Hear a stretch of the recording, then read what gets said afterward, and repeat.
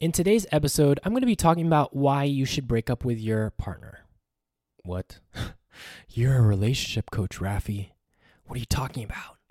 Well, I'm going to share with you a story that actually just happened where one of the people that actually are big supporters of our podcast had to make that hard decision of breaking up with in their relationship, and how fruitful it could be for you if this is the case that you're going through. Let's go.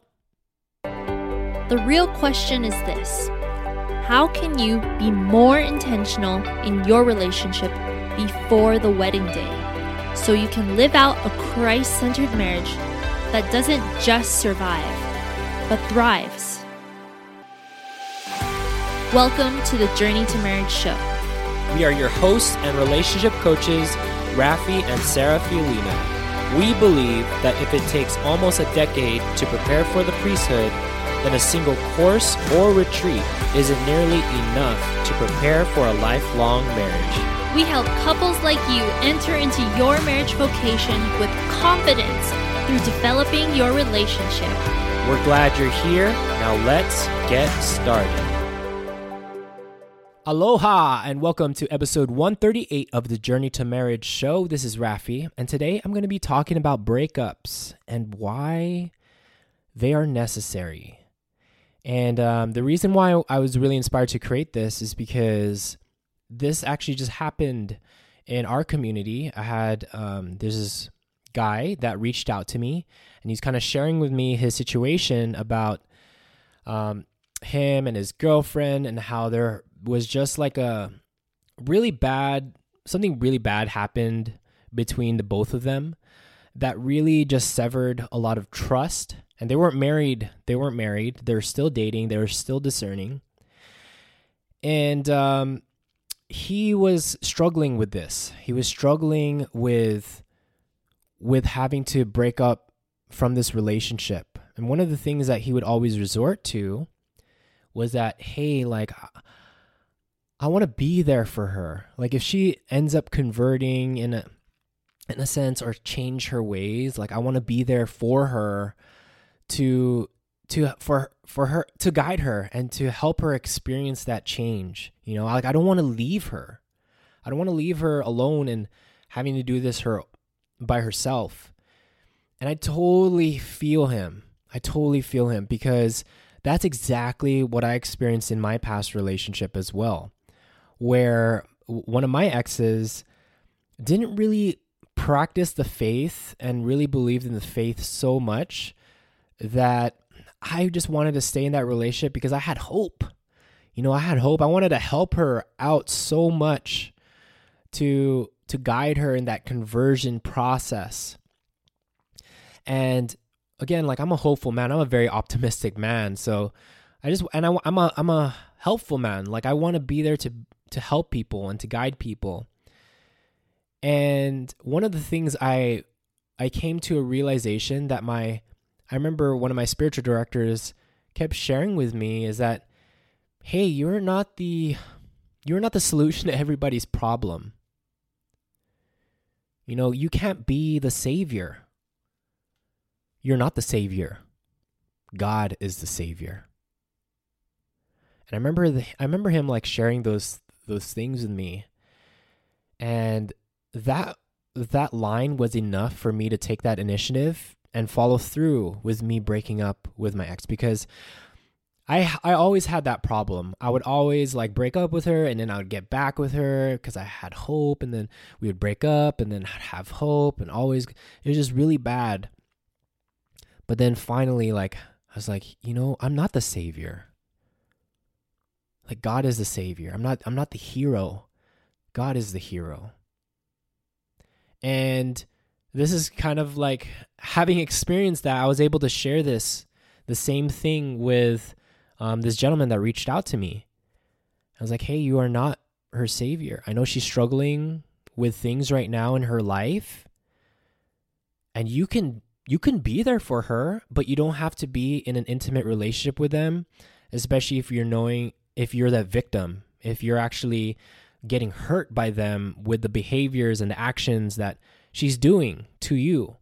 Like, you can always be a friend to her on the sideline and pray for her, but your role is not to be your partner's savior. That is God's will. That is God's role. So the thing here is, if you feel like you're in this relationship and you feel like you need to just save your partner all the time, you need to always like pull them on a leash, and they feel like they're not really taking initiative in the relationship, they're not really taking things seriously, or maybe they're just not even in alignment with where you want to go. Like you want to pursue holiness, but they're just kind of like, it would be nice. And you just feel like you're dragging your partner all over the place with where you want to go. Remember, you are not the savior.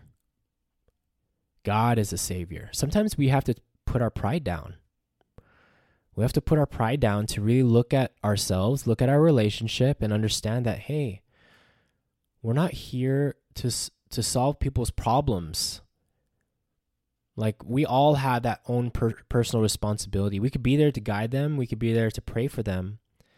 But we can't be their savior. So what is this going to call for us in relationship? I mean, it calls us to surrender and trust in divine providence, like 100%, knowing that we don't have to be the ones that are fixing people's problems all the time. We've got to entrust that God has a plan for all of us, and we have to allow him to do what he does best. Something that we don't do. We can't really do. We could guide and facilitate, but we can't force or coerce or push this from happening any faster. And that's why I'm really proud of him. I'm really proud of him having that. He had to actually have that conversation, and he broke up with her. And I'm proud of him for doing that, because it takes a lot of guts.